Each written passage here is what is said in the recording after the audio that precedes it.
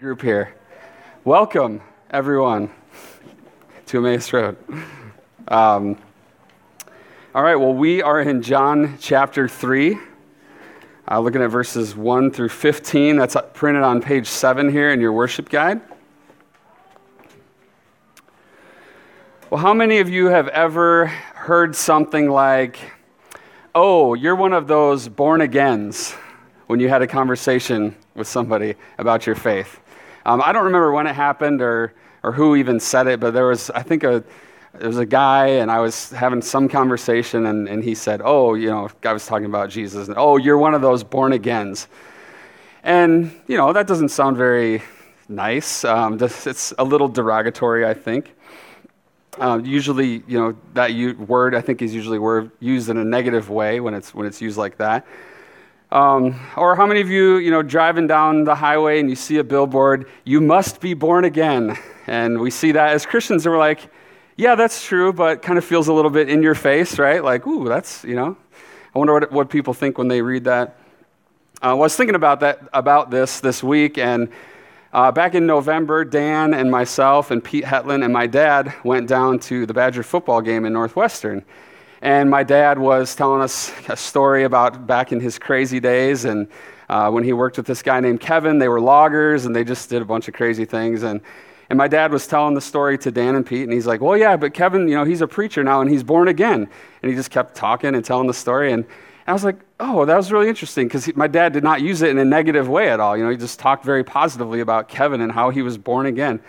So I called my dad a couple days ago, and I just said, "Dad, I'm preaching on this passage this Sunday, and I heard you say this, and I'm just curious, what does that mean to you? Because you didn't seem to use it in a negative way." He said, "Oh yeah, it wasn't negative." He said, "It means that he turned his life around, and he's on a new path." And then I asked my dad about the billboard thing. I'm like, "When you see a billboard that says you must be born again, what do you think?" He's like, "Yeah, it's kind of offensive, or it's a little in your face, So this whole language, this word "born again" in our culture, it carries some baggage with it. It's a loaded term. I think it can stir up a lot of emotions. But we're going to be talking today. We're going to be looking at John chapter 3, very famous passage, Jesus' conversation with Nicodemus.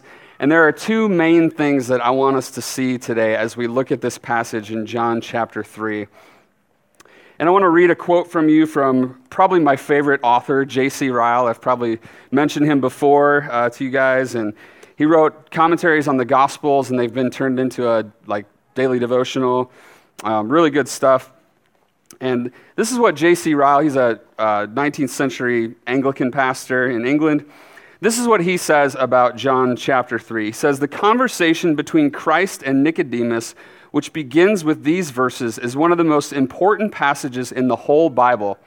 Nowhere else do we find stronger statements about those two mighty subjects." Here they are: the new birth and salvation by faith in the Son of God.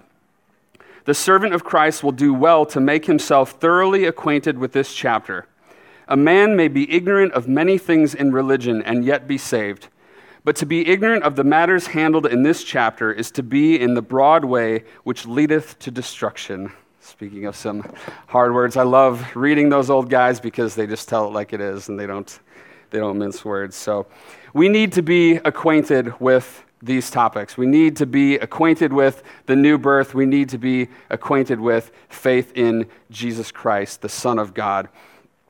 And as we have been talking about evangelism, we're focusing on evangelism during this Gospel of John as we go through John.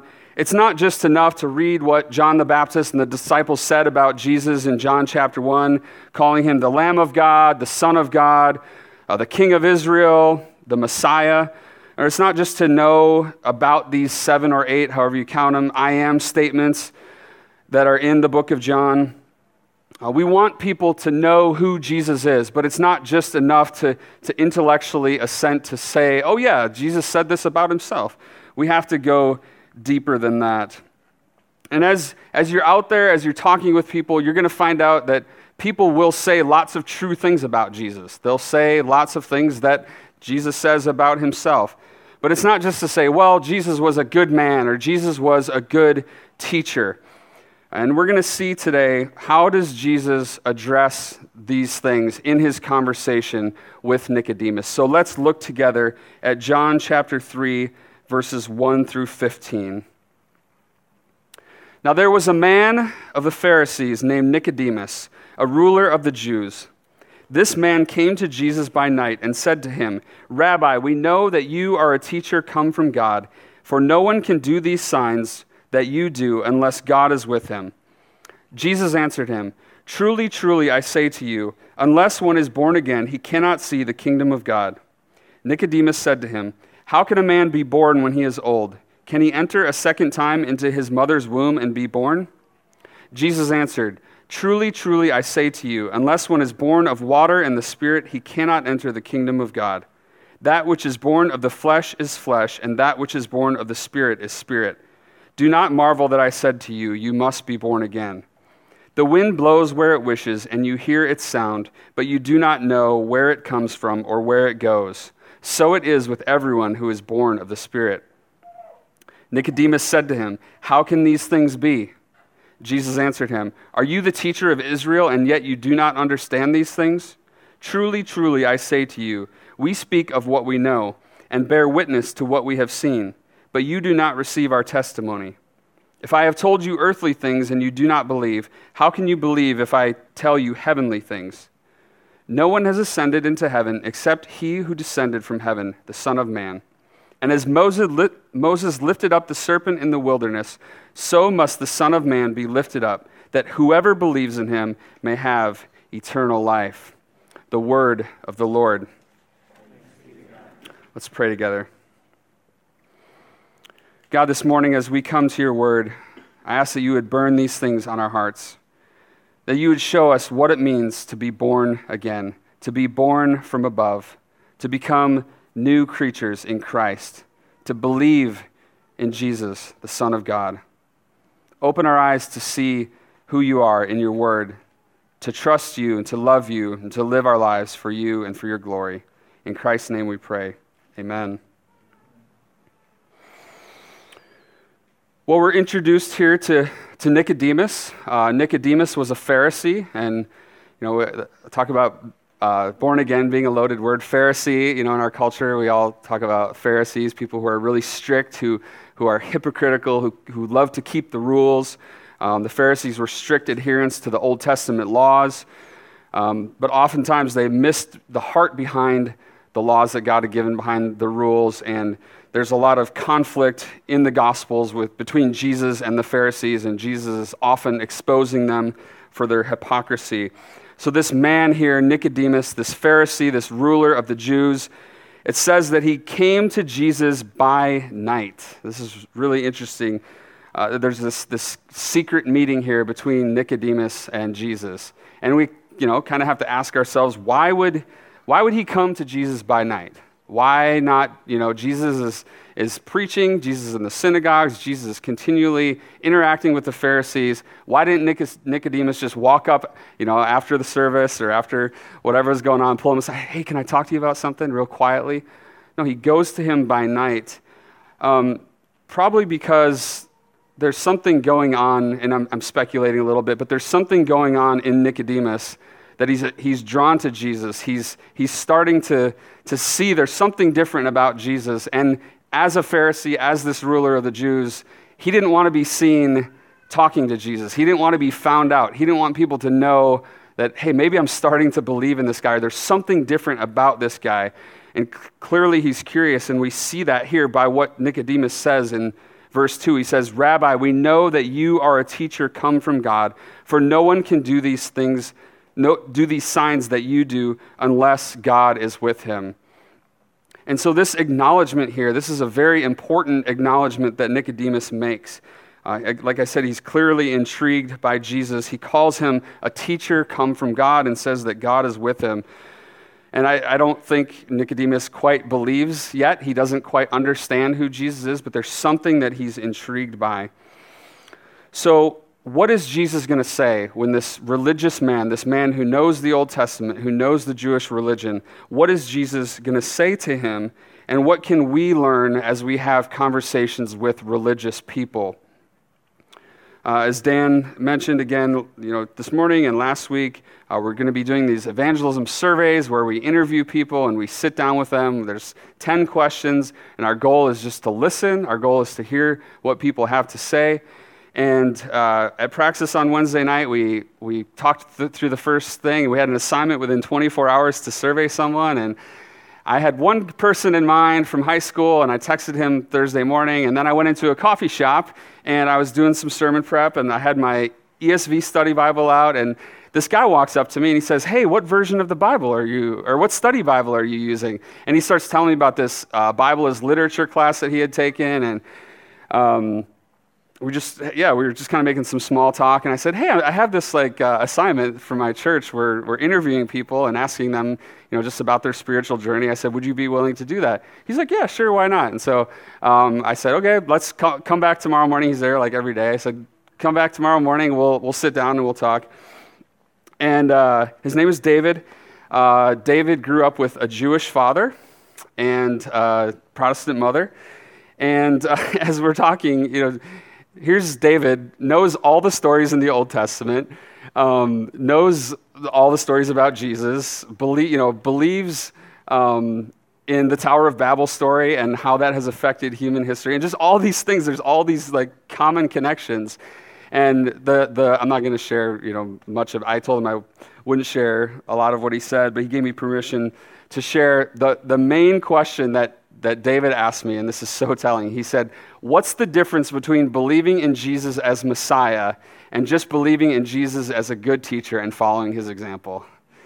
And I'm like, hey, that's a really good question. And I couldn't answer it because all I could do was listen. But I said, let's get together again and talk about that. And we talked about, maybe getting together and talking about some of these I am statements. And I said, let's look at what Jesus says about himself. So again, I think it's no accident that I met this guy on the week that I'm preaching on Jesus having a conversation with Nicodemus, this Jewish man. So it's very, very exciting. I'm excited to hear your guys' stories, to hear what the Lord does through your conversations with people. And my hunch is that as you talk to people, especially in the Fox cities, I think the majority of people that we talk with are going to have a pretty positive view of who Jesus is. There's going to be a handful of people who just flat out say, "I don't even believe he existed," things like that. But for the most part, I think people are going to have, a pretty high view. Yeah, Jesus was a good teacher. He was a good person. They'll say things like, "Yeah, why can't I just believe him as a teacher and follow his example?" And that's a good thing. That's a good kind of foot in the door to begin to have conversations with people.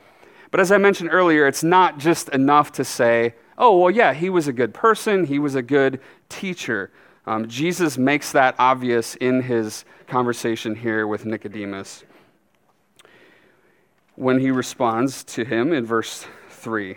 He says, "Truly, truly, I say to you, unless one is born again, he cannot see the kingdom of God."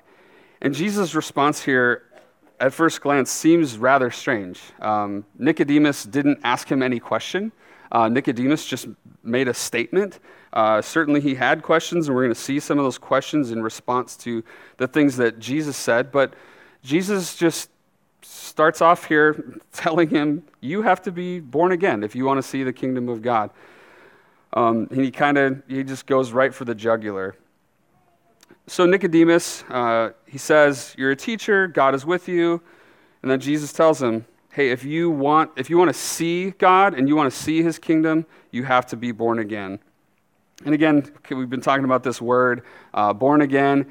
If you're reading the ESV, your footnote will say also can be translated as born from above. And this word, the word for again, is used 13 different times in the New Testament. And it's only translated again here in John chapter 3. The other times that it's used are usually like above, or when it talks about the curtain in the temple tearing from the top to the bottom, that's where this word is used. So the emphasis, and most scholars, if you read commentaries, they'll actually say like it should be translated born from above, like that's more accurate. And probably the reason why people say again is because Nicodemus talks about entering your mother's womb a second time. So born again is not bad. A bad translation, it's not inaccurate, but born from above is is I think, just a better way to talk about it because it focuses on the work that God does. And I think, again, like in our culture, born again is a really loaded word. I think we get a picture of like these revival meetings and this hellfire and brimstone preaching and preachers yelling at people, you must be born again. And again, we see those billboards and sometimes we're like, like it feels very in your face. I think the problem with that is so much the emphasis is on what we have to do. It's something that we do. It's this decision that we have to make. And, I prayed the sinner's prayer how many times and all this, and it just becomes this thing that like, and then we're questioning, was I really saved? Was I really born again? Versus putting the emphasis on God and on God's supernatural work of Him coming from above and making us born again through His Spirit. So just a little note on that. But either way, the emphasis on it, born again or born from above, is on conversion. That's something that Jesus is trying to get Nicodemus to see that he needs. But Nicodemus, we can see in his response here in verse 4, Nicodemus doesn't get it. He says, how can a man be born when he is old? Can he enter a second time into his mother's womb and be born? And then Jesus' reply to him is, truly, truly, I say to you, unless one is born of water and the Spirit, he cannot enter the kingdom of God. There's also lots of debate over this verse here, verse 5, what it means by being born of the water and the Spirit. Some people will argue that water means baptism, and I don't believe that the Bible anywhere teaches baptismal regeneration, that we are born again the moment that we are baptized. The focus, again, if we talk about being born from above, the focus is that becoming a Christian is a work of God, a supernatural work of God that comes from above. It's not something that we do. It's not we baptize someone and automatically they become a Christian. So if Jesus isn't referring to baptism here when he talks about water, what is he talking about? Well, again, we have to remember who Jesus is speaking with. Nicodemus is a Pharisee. He would have been very familiar with the Old Testament. He would have known stories from the Old Testament that point forward to the new birth. So Jesus here, he's not creating this totally new idea that wasn't talked about before in the Old Testament. It's rooted in the Old Testament. There's many places in the Old Testament that have similar language to this, but one place in particular is Ezekiel chapters 36 and 37. Now, if you remember, we just preached through the book of Isaiah. If you remember in the prophets, we talked a lot about this theme of judgment and restoration. The prophets come and they speak judgment to the people, but then they come after that and they speak of hope. They speak of restoration that God is going to bring. And in the chapters leading up to Ezekiel 36, there's a lot of judgment going on. There's judgment against the nations. You remember there's the judgment against the shepherds of Israel for not caring for the people, not shepherding the flock in the way that they were supposed to. And then we come here to chapter 36. And I want you to pay attention. I'm going to read part of this. Pay attention to the message that God tells Ezekiel to proclaim to the people of Israel, and how the emphasis here is on God's gracious and supernatural work, that it is a work from above. This is Ezekiel chapter 36, verses 22 to 28. Therefore say to the house of Israel, thus says the Lord, it is not for your sake, O house of Israel, that I am about to act, but for the sake of my holy name, which you have profaned among the nations to which you came. And I will vindicate the holiness of my great name, which has been profaned among the nations, and which you have profaned among them. And the nations will know that I am the Lord, declares the Lord God, when through you I vindicate my holiness before their eyes. I will take you from the nations and gather you from all the countries and bring you into your own land. I will sprinkle clean water on you, and you shall be clean from all your uncleannesses. That is such a hard word to say. Uncleannesses. And from all your idols I will cleanse you. And I will give you a new heart, and a new spirit I will put within you. I will remove the heart of stone from your flesh and give you a heart of flesh. and I will put my spirit within you and cause you to walk in my statutes and be careful to obey my rules. You shall dwell in the land that I give to your fathers, and you shall be my people, and I will be your God."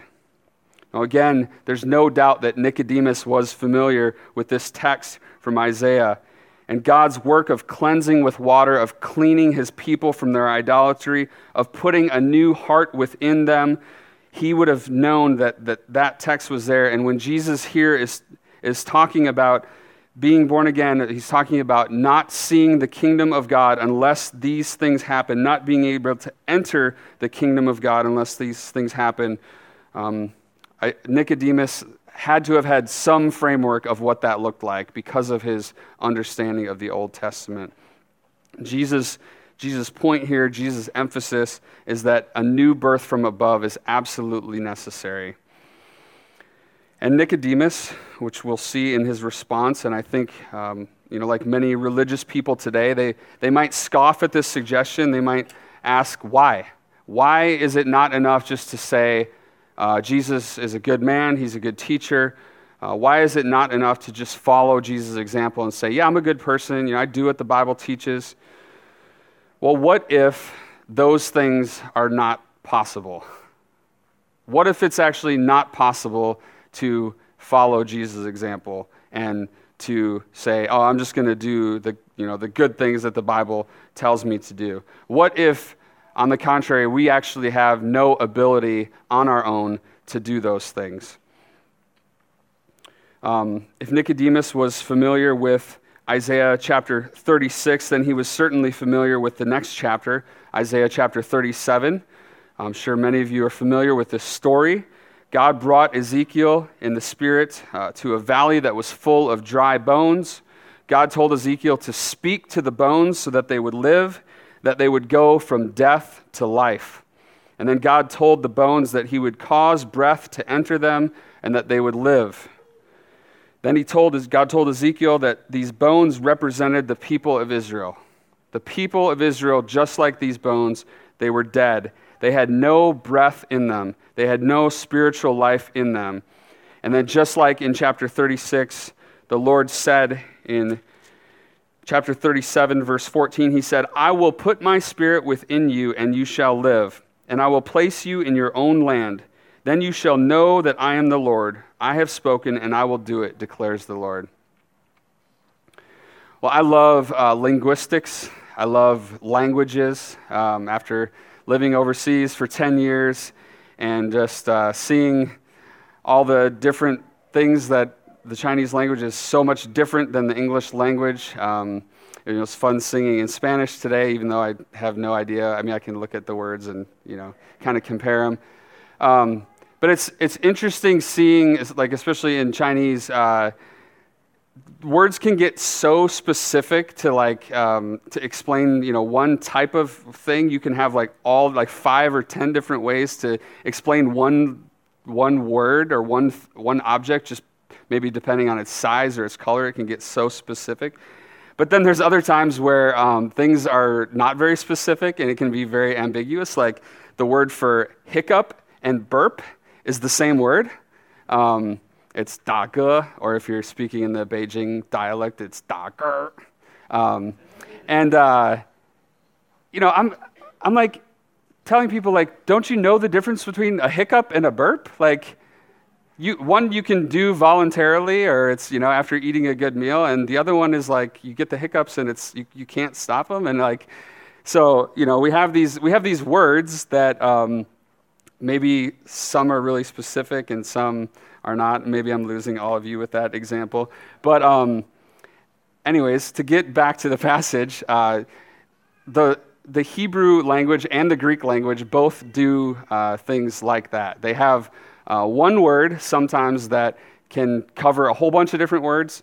And one example here from this passage is the breath and the spirit and the wind. It's all the same word in the Hebrew, and then in the Greek it's the same word. So, we would be like, well, can't you guys see that wind and spirit and breath, yeah, they're kind of similar, but you just use the same word and it's kind of confusing. But the emphasis here is that God's breath, God's Spirit, the wind of God. All these things are things that God does, things that are unseen, and it's his work, and that's what we're going to see when Jesus responds to Nicodemus in John 3:6. He says, "That which is born of the flesh is flesh, and that which is born of the Spirit is spirit. Do not marvel that I said to you, you must be born again. The wind blows where it wishes, and you hear its sound, but you do not know where it comes from or where it goes. So it is with everyone who is born of the Spirit." So Jesus here, he's talking about the wind. We see the effects of the wind. We feel the effects of the wind, especially this time of year. We were just at the Shavers yesterday for the sledding party, and if you were out there, you felt the effects of the wind. The temperature wasn't that cold, but it was biting. It was very cold, and the wind is powerful. We can't see where it comes from. It's powerful and it's effective, and Jesus says, "So it is with everyone who is born of the Spirit." The emphasis here is that this is an unseen work. It's a work of God's Spirit. It's a work that comes to us from above, and it is supernatural. Well, as we ponder this miraculous intervention by the Spirit of God to breathe life into our dead bones, it ought to cause us to overflow with thanksgiving and to praise God and to desire to tell others about that, to tell them about the new birth from above. So as we do these evangelism surveys, as we encounter people, our motivation needs to come from this. It needs to come from the fact that our own identity as Christians, our own being born from above, is something that God has done in us, and how can we not share it with other people? It shouldn't come from guilt. It shouldn't come from Dan or I saying, "Hey, did you contact your person? Did you do the survey?" It's not about guilt. It's about saying, how can I not share this good news of what God has done for me with other people? Well, it talked about not being enough for Nicodemus to just acknowledge Jesus as a teacher. And it's not just enough for people to say, "Oh yeah, okay, new birth comes from above. Sure, that sounds like a good idea." Nicodemus may have said, after Jesus explained it to him, maybe he started to say, "Okay," but we see here in the next verse that he doesn't yet understand. Nicodemus said to Jesus, "How can these things be?" This literally can be translated, "How can this happen?" How does this actually happen? And then Jesus doesn't leave Nicodemus in his unbelief. Instead, he comes and he confronts Nicodemus in his unbelief. In verse 10 here, he questions Nicodemus. He says, "Are you the teacher of Israel, and yet you do not understand these things?" Remember that in the beginning, Nicodemus called Jesus a teacher. So being a teacher is something that's very important. It's a position of authority. It's a position of influence. It presupposes knowledge about the subject that the teacher is teaching. I can't imagine a university hiring someone to teach something like an advanced calculus class. If a high school kid comes and says, "Hey, I got an A in high school calculus, can I have a job teaching advanced calculus?" Well, they would just laugh in his face and be like, "What are you talking about? Get out of here." It takes years of training. It takes years of experience to be in a place where you can have that level of competency to be able to teach people, to be able to answer people's questions in a difficult subject like that. And here we see this untrained carpenter, this man who has had no formal education, having this conversation with Nicodemus, who is a Pharisee, who is a teacher of Israel, who has been trained in the Old Testament, who probably knows it inside and out. And we begin to see here in this passage who the real teacher is. Who is the real teacher who has come from God, the real one who has come down from above. And Jesus will continue here to challenge Nicodemus in verses 11 to 13. He says, "Truly, truly, I say to you, we speak of what we know and bear witness to what we have seen, but you do not receive our testimony. If I have told you earthly things and you do not believe, how can you believe if I tell you heavenly things? No one has ascended into heaven except he who descended from heaven, the Son of Man." So these verses further confirm that the new birth only comes down to us from above.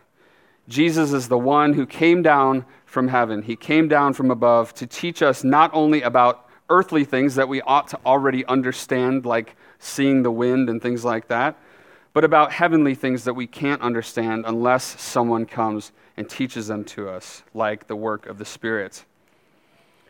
I love the Gospel of John because it's unique from the other Gospels in many ways. We've already talked a little bit about the I am statements.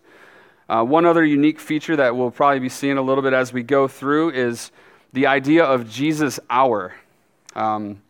We didn't preach on John chapter 2, but at the wedding in Cana, Jesus' mother comes to him and tells him to turn the water into wine. He says, what does this have to do with me? My hour has not yet come.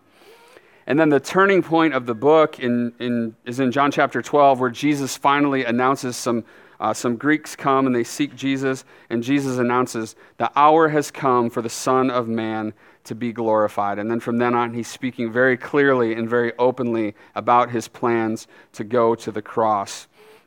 But up until that point, as we see here, Jesus he's hinting at it. He's hinting about his death on the cross. He's not speaking explicitly about it. He's kind of giving some clues to it. And that's in John here, John 3, 14 and 15. It says, as Moses lifted up the servant in the wilderness, so must the Son of Man be lifted up, that whoever believes in him may have eternal life. Now, for us, obviously, on this side of the cross, this makes sense. We know the stories. We're familiar with what Jesus is talking about here, about being lifted up. But why is Jesus telling Nicodemus this story? Why is he again going back to the Old Testament and trying to help Nicodemus see something that he should already know and already understand? Well, in Numbers chapter 21, the people of Israel, they had already been delivered out of slavery in Egypt. They're wandering in the wilderness. They had come to Mount Sinai, where Moses met God on the mountain. He received the law, the 10 Commandments. Now they have left Sinai. They're wandering, and they start to complain against God. They start to complain against Moses for bringing them out of Egypt into this wilderness where there's no food and there's no water. They say, we want to go back to Egypt where we had those things. And then, in response to that, the Lord sends fiery serpents that bite the people, and then many of them began to die. The people then came to Moses. They confessed their sins. They confessed that they had spoken against Moses, that they had spoken against the Lord. And then they asked Moses to pray for them, to intercede for them, and to ask the Lord to take away the snakes from them. And what happened next in this story is a little odd. Instead of God just taking away the snakes, sending them off, healing the people from the poison, from the venom, he tells Moses to make a fiery serpent out of bronze and to put it on a pole. So Moses does this. If someone had been bitten by a snake, all that they had to do was look at the bronze snake on the pole and they would live. They would be healed of the bite. Well, just as Nicodemus should have been familiar with the passage in Ezekiel 36 and 37 about the new birth from above, he should have understood the story about the bronze snake that Moses made. And Jesus, he uses an earthly thing here, like he often does, using some story of something that happened to proclaim a heavenly truth, to proclaim a heavenly reality. This lifting up of the snake, it points to Jesus being lifted up on the cross. But it wasn't just enough for Jesus to hint at his future crucifixion. It wasn't just enough to say, well, one day I'm gonna go to the cross. He doesn't tell Nicodemus, he doesn't just leave it at that. He goes farther. He tells Nicodemus very clearly in verse 15, whoever believes in him may have eternal life. It's not just enough to know, oh yeah, Jesus died on the cross. That's good. That's a good story. So this is a great time for us to ask ourselves, to look to our own lives, to look to our own hearts. Is this true of me? Am I someone who believes in him? Am I someone who believes in this Jesus who is proclaiming himself here to Nicodemus? Do I believe the things that he is telling us about himself? And this morning, as we prepare our hearts to come to the communion table, we need to ask ourselves, have we confessed our sins? Have we acknowledged that we, like the Israelites in the wilderness, that we are often a groaning, a grumbling, and a complaining and thankless people? Have we looked to the Son of God alone for our salvation, the one who was lifted up on that cross so that the venom of sin might be removed from our spiritual bloodstream? Have we believed in him alone for eternal life? It's not, I've said this like probably 50 times, it's not just enough to believe in Jesus as a good teacher. Jesus actually doesn't leave us with that option, and we're really going to be seeing that as we go through these I am statements. He gives us one option. It's to believe in him alone as the only Savior of mankind, to look to him alone in faith so that we may live forever. Now, if you've done that, if you have confessed Jesus Christ as Lord, then we invite you to come forward. We invite you to partake of the Lord's Supper and to proclaim to everyone here, to proclaim to the watching world that you belong to Christ. And if you're not there yet, that's okay. We want to continue to talk to you about Jesus. We want to have conversations with you about what it means to be born from above, what it means to trust in Jesus as your Savior. If that's you, I'd encourage you on page 8 of your worship guide as we prepare for communion. There's some prayers there that you can look at. You can read through those while others are coming up and just examine your heart, where you're at with the Lord, and we would love to talk to you about that. Maybe you're here and you've never put your trust in Christ. Maybe today you said, I understand that I'm a sinner. I understand that I'm like that valley full of dry bones. I have nothing good in me that I can bring to the table. I can't breathe life into my dead life, my dead soul. But I believe this. I believe that Jesus is the one who can do it. I believe that Jesus is the one who can save me. And I confess that he is the only Savior. If that's you, then come. Come and be born from above. Receive him. Look to him. And come and join us at the Lord's table.